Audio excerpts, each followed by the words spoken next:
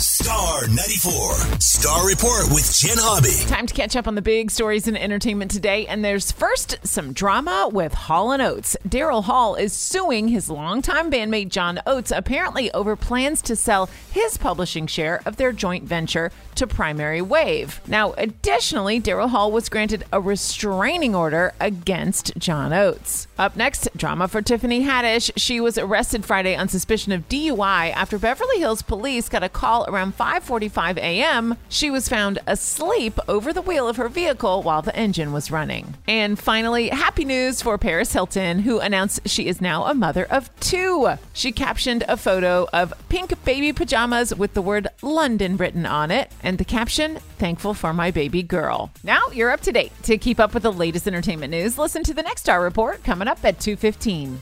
We really need new phones. T-Mobile will cover the cost of 4 amazing new iPhone 15s, and each line is only $25 a month. New iPhone 15s? It's better over here. Only at T-Mobile, get 4 iPhone 15s on us and 4 lines for $25 per line per month with eligible trade-in when you switch.